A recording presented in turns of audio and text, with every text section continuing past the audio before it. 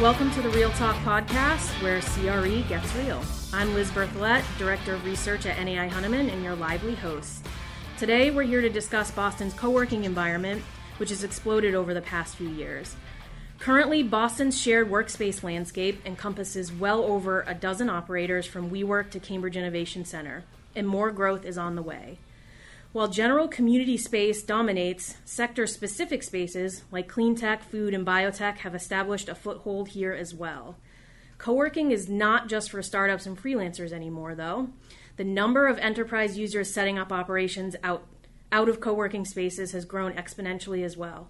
Liberty Mutual, Blackbaud, Amazon, GE Current, and Cambridge Semantics are just a few. With that, I've asked two rock stars in the local CRE research universe to join me in this discussion. To my left is Peter Conway, Market Analyst with CoStar. Hello, how's it going? And to my right is Market Economist Mark Hickey, also with CoStar. Hello, Liz. Thank you. Thanks for joining us today. Why don't you each give us a brief rundown of your background and highlight some interesting projects you've been working on?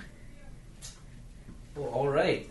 Again, this is Peter Conway. I'm a market analyst at CoStar. I've been with CoStar for approximately 3 years. Started off in our research department, then moved to our sales comps group. And I've been a Boston market analyst for about a year. I had a few internships in the industry before I started at CoStar. And then I also went to Wake Forest undergraduate. So some interesting projects that we're working on. We're working on an analysis of Airbnb and how that might impact Boston hotel and apartment fundamentals as well. But I'm really excited to talk about co-working and how has it changed the landscape of Boston office. So my name is Mark Hickey. I am a market economist at CoStar. I've been at CoStar for a long time now, 11 years. So it's Peter and our job to go out and talk with clients and inform them what's going on in the market. In terms of background, I have a undergraduate in economics and finance from Syracuse University and an MBA from Boston College. Awesome. Thanks, guys. Well, we've got a lot of ground to cover, so let's get started. First, let's talk about WeWork. The elephant in the room. What are your thoughts on WeWork's growth in Boston? I mean, they're taking down a lot of space. They've got a couple more locations they're opening up. What are your thoughts? I mean, they are, I think, one of the biggest stories in terms of the office market, not just in Boston, I think nationwide. I think we had them as one of the largest lease signers in the past few years, taking down several millions of square feet. I think they are part of how leasing space has changed. People want a more communal atmosphere, short-term leases where there's no longer-term commitments. They also want the highest quality space to get near the best talent. So I think it's part of how the office market has really evolved and changed. I think the question is whether they've expanded their footprint too dramatically. I know there's been a lot of questions about whether WeWork has overextended itself. But I think they're really one of the biggest stories nationwide and also coming up in Boston as well. I would definitely agree with that. I mean, the amount of space that they've been taking down sort of in these Class A towers is really interesting because, you know, a few years ago when they entered the market, they were kind of in a tertiary-ish areas like the Seaport before it got really hot in South Station. So, you know, now that they're in Back Bay, in the financial district, I think that's a really interesting story for the marketplace. So I guess I can't wait for WeWork to go public so I can short it. Okay. I'm sure you saw the analysis was done. I can't remember, was it the Wall Street Journal or was it the Boston Globe? It was maybe like 5 or 6 months ago. It basically said the market cap for WeWork is the same as Boston Capital, right? Or was it Boston Properties? Yeah. And, you know, Boston Properties obviously owns their underlying real estate, but WeWork does not. I think that, you know, as you talk to the guys at Regis will say, like, hey, look, we've been here before, we've overexpanded. And, you know, see what happened to them in the recession in particular of, you know, 2001 during the tech wreck. So, in my opinion, you know, WeWork will tell you that they're actually a stronger tenant than a regular tenant if there's a recession. We say, hey, look, you know, you have us as a lease, and also too that we have the underlying leases with our individual tenants, and that we can always find someone to replace somebody if they move out, etc. So it's actually easier. In my opinion, having lived through a few recessions now, and if you look at not only the small companies that use WeWork, but also the people that work remotely or in different offices. You have that large company that has 5 or 10 people in Boston, for example, and say, okay, well, it's better for us to get a WeWork space. That during a recession, what happens is the company decides, all right, where can we cut jobs? Okay, we have these people who are not part of our core platform. They're in a different office. Let's cut those guys. Those are always the people who work remotely are always the easiest ones to cut in many cases. And then also, obviously, too, you have the smaller companies that will struggle during recessions, etc. These are not anyone who works in real estate would say there's a difference between a high credit tenant and a not high credit tenant. So, in my opinion, it's a major risk when the recession hits. When that is, I don't know. I don't think we're anything imminent. I think we're probably 2 or 3 years out from a recession. But when it does happen, I think that WeWork is going to run into some problems. Do you think there's strategy to target more of these enterprise clients would help mitigate some of that risk? It's my understanding that WeWork is moving away a little bit from the freelancer, from the gig economy, and they're targeting these tenants that need flexibility, or they want the type of environment that WeWork offers, and that's why they're kind of opening up shop there. Do you think that mitigates that risk, or do you think these tenants will pull rank and pull people out of there? Well, I think for sure what's going to happen is you'll see this company searching for 25,000 square feet or 50,000 square feet, and then recession hits, and you'll find out they just discovered they have 50,000 square feet too much in their existing space, let alone those needs for expansion gets completely eliminated. So that stuff can turn on a dime. Right. In my opinion. Okay. What about pricing? I looked into pricing earlier this week or later last week. I think on a per-person basis, co-working space tends to have a higher price point than traditional office leases. What are your thoughts? Obviously, there's benefits to flexibility, shorter lease terms. You can get better coffee, events, networking, all that kind of stuff that comes with a co-working space. What are your thoughts on pricing as it compares to regular leases, and have we been seeing the price of co-working space go up over the last couple of years? I only presume yes, because of the popularity of that type of space. Well, I'll just give a little intro. So Mark and I actually went to go tour a co-working space, Cambridge Innovation Center, recently, and we talked to someone there, actually formerly used to work there, and he had an interesting point. He thought that the point at which your company employment and when it becomes more cost effective to move to a standard longer-term lease was about 8 to 10 people. Okay. So I thought that was a very interesting point about, because I think in his view it was the prices became too much you to pay for someone to manage the office that a co-working place provides, someone to get the coffee like you mentioned. So I think that was very interesting to hear at what point it becomes cost effective. It is difficult to look at it from a per square foot perspective because they have the breakdowns, and sometimes they break down to true co-working space where it's just a free for all, searching for a desk, and sometimes you have the dedicated desk, sometimes you have the personal office space. So it's tough to kind of break it down about the price per square foot. But sorry, that got a little randomly there. It's all good. So in my opinion, I don't really necessarily feel that in the growth cycle that we're in, that is necessarily overpriced. And Peter's actually done some great research on this and found that for the most part, WeWork is in the tightest submarkets, right? They're in the Back Bay, they're in a financial district, they're in, East Cambridge. They're not out on 495. They're not in the tertiary submarkets along 128. So they're in submarkets that have very low vacancy rates. And I think that the independent contractors, you say the freelancers, etc., need to be in these particular submarkets because that's where their business is, or as you mentioned, these companies that are there because, hey, look, we ran out of space in our existing space, and we need to basically put our spillover into WeWork. I think that if you look down their costs and their balance sheet, how much they're paying WeWork is not necessarily, I'm sure it's pricey in comparison to what they're paying for their overall rent, but it's not necessarily they're going to get sticker shock when that rent goes up a little bit.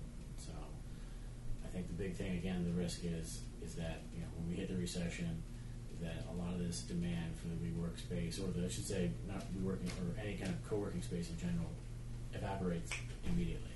Right. Those are all good points. And this is a really good transition mark into my next question, which is about the suburbs. So what about the suburbs? Is there a place for co-working space outside of Boston? We've seen, obviously, in the inner suburbs, sort of Somerville, which I would kind of consider, more urban than suburban. And the Work Bar has done some locations inside Staples, kind of in that 128 area, maybe Norwood is coming off the top of my head. But is there a need for this kind of space in the suburbs? And if so, where's the most likely locations? Well, I guess I'll kind of maybe steal Peter's thunder. He's done some really good research on this. It was interesting looking at Somerville. Somerville had one of the highest percentages of co-working space. What was it, Peter? Yes, it was approximately about 5% of its entire office inventory was in co-working space. There's several large operators out there. Brooklyn Boulders, Greentown Labs, I believe, is another. They're the clean tech. And they just expanded pretty significantly, I think, sort of in that same complex as Brooklyn Boulders. Oh, yes. I forget the name, but I know exactly what you're talking about. Continue. So I think, if you look at Somerville, you've got kind of a couple of things going on. Obviously, you actually have a lot of, your talent, your high-tech talent is in Somerville. So all the people that are working in East Cambridge, and many of them live in Somerville. And also, too, I think one of the differences between being in Somerville and being, say, in the suburbs is that these people that are taking these co-working spaces probably live in tiny little apartments in Somerville. Versus, your traditional single-family home out in suburbs where, hey, if you're lucky, maybe you have enough room for home office, or you have one in the basement or something like that. So I think that takes away a little bit from the freelancer. But I do think that, there is need for co-working space in the suburbs. And, my opinion is going to be it's just kind of going to be close by where your traditional office space is, much like we've seen in the Back Bay and Financial District. So that would be, Waltham and Burlington would be prime candidates for where you'd see some of those co-working spaces. I would agree with that. I think we've seen tenant migration towards the city this cycle. Tenants are moving in from 495, and we've seen a lot of popularity in 128 West and 128 Northwest, sort of that Lexington, Burlington, Waltham, Watertown area. And I would agree that there probably is a need for more co-working space in sort of that 128 ring, because you do have a lot of office stock. You've got, tight housing market, all that kind of stuff, which I think lends itself to that kind of product. We haven't seen it yet. We haven't seen a major operator kind of take the plunge into the suburbs. Yeah, some of it could be demographics as well. I mean, so if you look at, let's take millennials. Everyone's talking about millennials, and the reason why is they represent a disproportionate portion of the population. So right now, your typical millennial, and we define millennials as born between 1980 and 2000, is between ages 38 and 18. And there's actually, if you were to stack them all up in a chart, you'd see like a greater than average number around 27 or 28. So basically, right now, it's cool and fun to live in the city, just like most people under 30. The difference between this generation and previous generations, to Generation X, is that there's a lot more millennials. So I think that's created that whole urban thing. The question is that what happens when millennials start getting older, right? So if you look at the average age for a first-time college-educated mother is 33, which coincides exactly with the average age across the country at a first-time home buyer. So 5 years from now, when that kind of bubble of millennials starts hitting their early 30s, are we going to see a movement away from the cool urban districts where you're renting into the suburbs where you're owning your home? And does that mean that we'll have more co-working, less demand for, say, Somerville and more demand for, again, areas around Waltham or Burlington, or maybe other areas too? I'll add one more thing. This kind of hits on what Mark mentioned about the relationship between vacancies and percentage of your office inventory and co-working. There's also a strong relationship between rents as well. There's a really high percentage of co-working and, of course, the costly submarkets, whether that be East Cambridge, Back Bay, Financial District. And so one of the things that we think that drives people to want to go to co-working spaces is not having to lock in that long-term lease at a pricey rate. Say you're a startup, you're not sure if your business is going to take off, and so you rent at a co-working space and pay maybe higher rates, but you're not locked into that long-term rate. Well, out in the burbs where rents are generally cheaper, you can perhaps rent a place for, you might not mind locking in a longer-term rate at a much lower rate. So that is something also to consider for co-working in the burbs as well. It's just much more affordable in some of these more expensive areas. Right, and once you get outside of 128, office rents tend to be relatively flat over the longer term. I mean, I think we have seen some growth in recent years just because, this cycle has been great for Greater Boston. But, if you go further out, you're looking at high teens, low 20s per square foot, which is not the same as what you're going to pay for office space in the Back Bay, which is, high 60s for Class A space. All interesting thoughts. So my final question has to do with, what do we think some of the implications for landlords might be? Landlords that have properties that are heavily weighted towards shared office operators. I know WeWork has purchased some of their buildings, correct? In New York, they purchased a building. From what I understand, they've been looking at single user offices in Boston, I think hoping to do sort of a sale leaseback kind of situation so that they can control the building. Maybe some more of that will happen, but what do you think there might be in terms of implications for landlords? And, Mark, clearly you think once the recession hits, we'll probably see some of that co-working space go away, so it's probably a risk to a landlord that has an operator in 50% of their building. But I don't know if you guys have any other thoughts about what implications could be. Well, I'll just give a little insight, anecdote. My dad is in real estate in Charlotte, and he was working for his company, and they signed a lease with WeWork. And their view about the lease with WeWork, and obviously they're aware of the concerns that, particularly that Mark expressed, but in their view, the build-out was much more extensive with the WeWork company. And they thought that, hey, if WeWork goes under 3 to 4 years from now, we have this awesomely built-out space that we believe we can easily lease out to another tenant. They also believe that having a tenant like WeWork in the building was advantage for them, because for them to attract another big-name tenant to their building, what they can say to this tenant is, hey, if you have needs for extra space, we have WeWork right in the building, so you can just easily put a few employees right into that space. I know Charlotte is a much different market for that, and also I think WeWork was just starting off.